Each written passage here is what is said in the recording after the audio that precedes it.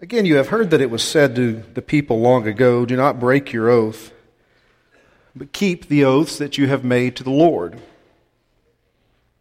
But I tell you, don't swear an oath at all, either by heaven, for it is God's throne, or by the earth, for it is his footstool, or by Jerusalem, for it is the city of the great King. Do not swear by your head, for you cannot make even one hair white or black. Simply, let your yes be yes, and your no be no. Anything beyond this comes from the evil one. You have heard that it was said, an eye for an eye and a tooth for a tooth. But I tell you, do not resist an evil person. If someone strikes you on the right cheek, turn to them the other also. If anyone wants to sue you and take your shirt, hand them your coat as well. If anyone forces you to go 1 mile, go with them 2 miles.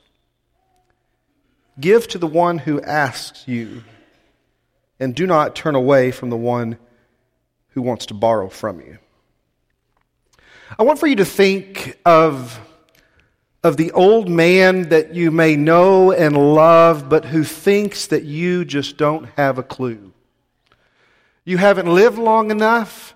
You haven't experienced enough things. And even if it comes from a very genuine place, I mean, whenever you share something that you've experienced or you've been a part of or something that has happened to you, it makes no difference because they've experienced something that's just over and above and beyond that. Do you have that one particular person in mind? I mean, with this type of person, I mean, don't ever tell them like this morning that you're cold. Cold? You don't know cold. I remember back in 1940, it was so cold we had to go up on the chimney and chip the smoke off. We had to go to the refrigerator and open it up just to heat the house. And don't ever complain to one of these guys that there's nothing on television, right? TV, I remember a time before TV. We were too tired to worry about anything called TV. We did a little bit of something called work. You ever heard of that? We just listened to FDR on the radio and went to sleep. And when we got TV, we only had 3 channels, 4, 5, and 8. And we only got 2 of those at night. And I was the remote control. And with one of these guys, don't ever complain about money, right? Don't ever complain about, we were so poor, we couldn't pay attention. We were so poor people called us poor.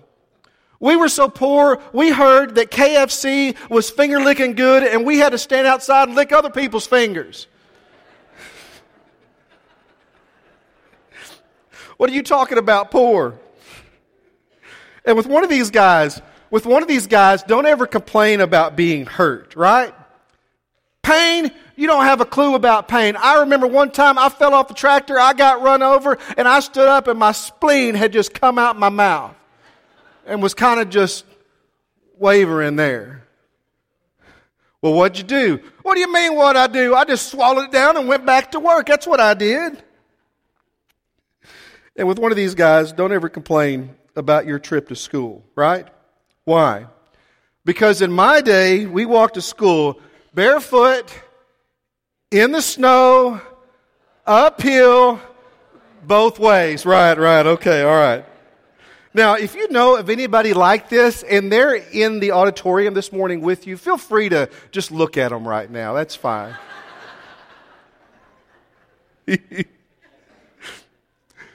Sermon on the Mount.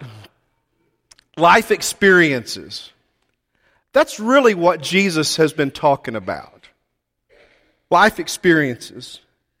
We tend to look at the Sermon on the Mount and we spiritualize it a bit, and we should, because it's a spiritual declaration of how to go about living in the kingdom of God. This is what it looks like to be a people of the kingdom. But because of that, the Sermon on the Mount is as practical as it gets. As we began with week 1, 7 weeks ago, The Sermon on the Mount it's a rule of life.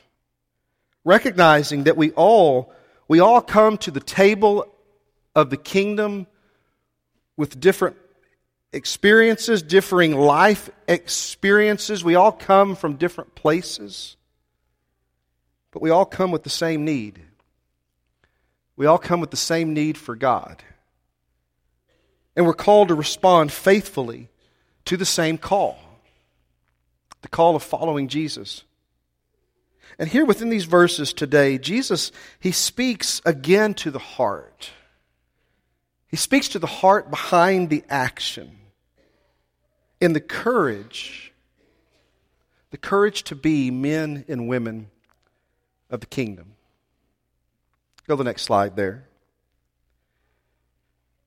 Verse 33, Matthew chapter 5. Again, you have heard that it was said to the people long ago, do not break your oath, but keep the oaths that you have made to the Lord. Jesus, He turns to our oaths. He turns to the vows that we take. And it makes perfect sense when you think about it. It makes perfect sense for Jesus to turn our attention here when we consider what we looked at last week as He's talking about the covenant of marriage, as He's drawing our attention toward marital vows. And so now He moves our attention toward the oaths that we take. And it seems that there was ambiguity as to which promises or which oaths a person was obligated to keep. Even the quote that Jesus cites to them was one that they were familiar with, but it's actually a combination of several different Old Testament passages. Or it might be that their practice had become to keep your promises to God. But which promises you kept in regard to people depended upon whether or not you wanted to keep those promises, or if maybe it was in your best interest to go back on them. You've heard that it was said. Verse 34, but I tell you, do not swear an oath at all, either by heaven, for it's God's throne, or by the earth, for it's His footstool, or by Jerusalem, for it is the city of the great King. Now, some have taken this to communicate that believers aren't to take an oath at all. In particular, an oath in court. That's the reason why in most courts, when a person is swore in, they will be asked, do you swear or affirm, in order to accommodate that sort of belief system. But many of us have taken oaths, we've made vows, we've made promises. Verse 36, do not swear by your head, for you cannot make even one hair white or black. This was obviously before Mrs. Clairol. Verse 37, simply let your yes be yes and your no be no. Anything beyond this comes from the evil one. When you compare the letter of James with the Sermon on the Mount, James, the brother of Jesus, James, who was not a believer, who was not a follower of Christ during the life of Christ. It's only after the resurrection that James believes, and James begins to live a life defined by the kingdom. But you can lay the Sermon on the Mount next to the letter of James, and there's so many similarities. It's as if James is looking at it as he's working his way through his text. And in James 5:12, the brother of Jesus says, let your yes be yes and your no, no. But what's Jesus saying? Jesus is saying, be a person of your word. Be a person of integrity. There's no need to say, I swear I'm telling the truth. I personally have found that most who do aren't.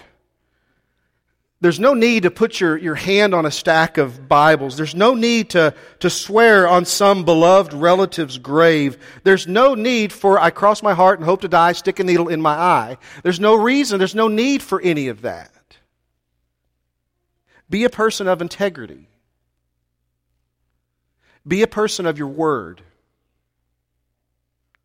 Don't make promises that you don't keep. Be such a person that when you speak, those that know you know that you're telling the truth. Be such a person of truth and integrity that were someone to accuse you of lying,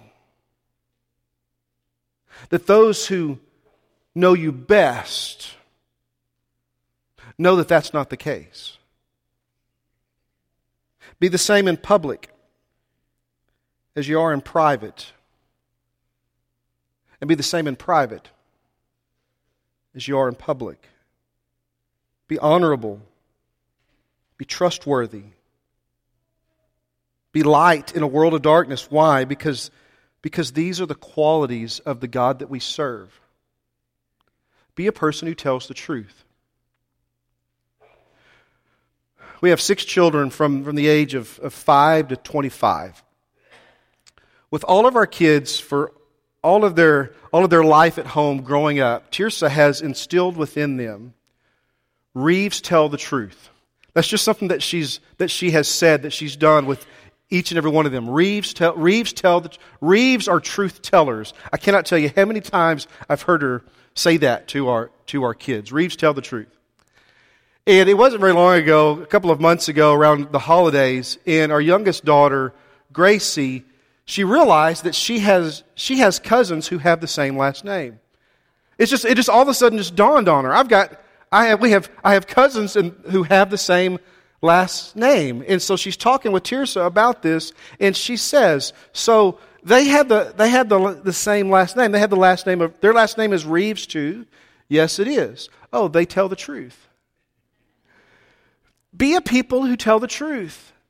Be truth tellers is what Jesus is saying here. Be a person of integrity. Have integrity so deep that no oath or promise or stack of Bibles can add to your words. Be a person of integrity. Don't cheat. Don't cheat on your exams. This is February. Don't cheat on your taxes. Don't cheat on your spouse, connecting to what we saw in the previous text last week. Don't say that you'll do something when you have no intention of doing it. Be a person of integrity. Be a person who keeps their word. A person for whom your word is your bond. And yet, how very often lies are told and promises left not kept. The University of Massachusetts conducted a study that reported that in any given 10-minute conversation, that 60% of people will lie at least once. Now, what they did not include in the study was whether or not those surveyed were Christians. When non-believers lie, what do we expect? Jesus says when Satan lies, he speaks his native language. And so when non-believers lie, what do we expect? But when those who claim to be followers of the way are not known as a people who tell the truth and who keep their word, which really are two separate things. But when followers of Jesus fail to maintain this sort of integrity, we're not being true to our calling to the Lord. And in the process, fail to point others toward Him, which is our ultimate mission. In Proverbs, lying is listed in those things that God hates. In Revelation, those who lie stand eternally condemned. As I said last week, certainly there are no unforgivable sins except a denial of God, but forgiveness and consequences, those are two different things. We're going to talk more fully about this here in a couple of weeks. But lies, they damage. They devastate. Lies ruin relationships, especially when why those lies are being told is uncovered. What the lies were concealing. It's a question of if there's a high enough reward or if it benefits you enough. Is your integrity for sale? And quite frankly, if and when you lie, it flies in the face of the truth of God. What kind of people are we to be? C.S. Lewis, he concludes Mere Christianity by writing, "Nothing in you that has not died will ever be raised from the dead." We're to be a resurrected people, right? That's who we are. We're to be a people of resurrection, a people for whom the resurrection of Jesus defines us. We're to be a people of integrity, a people of honor, a people of truth. This is what Christians are to be. This is how we're to behave. But then we ask maybe a further question. That's how we're to behave, but what do we do when others do not? What do we do when others are not? And so Jesus answers those questions with the next few verses. Look at verses 38 to 42. Jesus says, "You've heard that it was said, an eye for an eye and a tooth for a tooth. But I tell you, do not resist an evil person. Someone strikes you on the right cheek, turn to them the other also. If anyone wants to sue you and take your shirt, hand over your coat as well. If anyone forces you to go 1 mile, go with them 2 miles.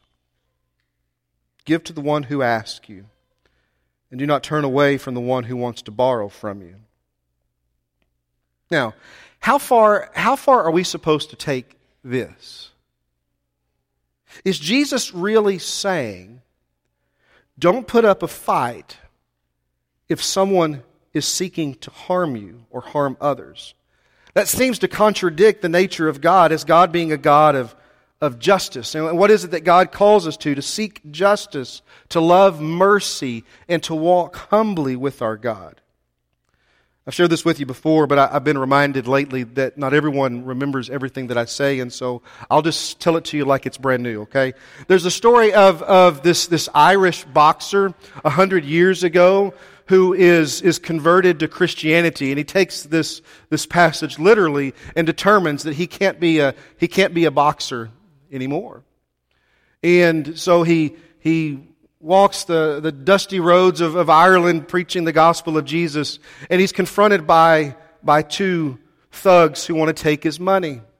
And one walks up to him and punches him in the face, and he doesn't respond. The other one demands his money again, and he refuses to give it, and so the other one punches him on the other side of the face. He lifts his eyes toward them and says, "Our God has given me no further instruction." This going 2 miles when asked, it's likely referring to the practice of Roman soldiers who, for any and every reason, could force a person to carry a load for them under the penalty of death if they refused for up to 1 mile. That may very well be the explanation, that practice, for Simon of Cyrene being forced to carry the cross of Christ when Jesus could no longer do so after his scourging. It's where the phrase "going the extra mile" comes from. But is he really saying these things? Turn the other cheek. Go the extra mile. If someone is suing you undeservedly, give them more than they're asking for. Let anyone and everyone borrow from you, regardless of whether or not they're going to pay it back. And so what are we to do with these difficult sayings? I think at the very core of this, what Jesus is communicating in extreme ways to us is a call to look at the bigger picture. When you respond to people, whatever it is that they're doing, when you respond to them, take a moment and think about how your responses can impact them for the kingdom. Be intentional. See adversity as opportunity. See adversity as opportunity. And when those opportunities come along, go out of your way for people. Be a people of grace. and mercy and love and forgiveness. Be a person who's patient. Back to the previous text, be a person of your word. Why? So that you can point others to the King of the kingdom. So that you might be such a person of grace and mercy and love and forgiveness and patience and integrity when they see it, when they experience it, when they least expect it, when they're caught off guard by it. They ask why. And when they ask why, to respond, because I am a part of a kingdom that's not of this world. Which, when you think about it, is exactly what Jesus will say to Pilate during a conversation in regard to power. God's plan has never been to make bad people good. Let me say it again just so you hear it correctly. God's plan has never been to make bad people good. God's plan is to make dead people live. God's plan is for us to be resurrected people. God's plan is to make a kingdom people, a people of the kingdom. And so what does it look like to live in the kingdom? This quote from David Platt in his book Radical Together.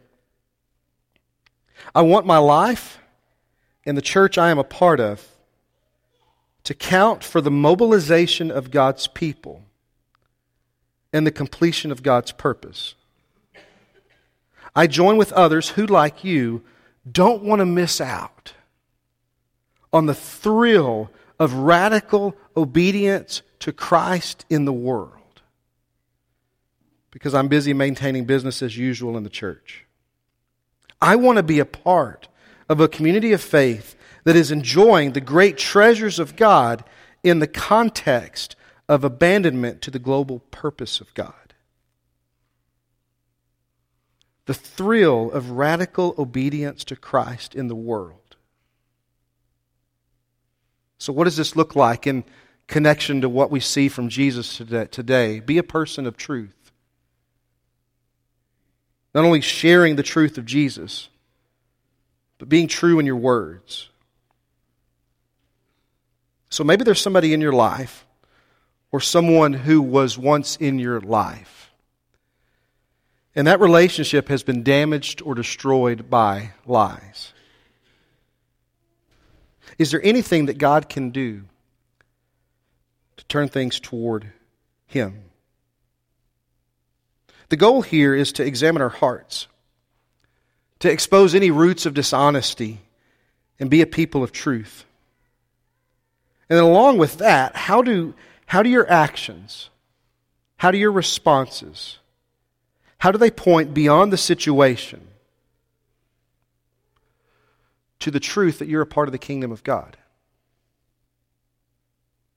What are ways that you and I can point toward Jesus this week and engage the radical call of Christ, of obedience to Him in the world?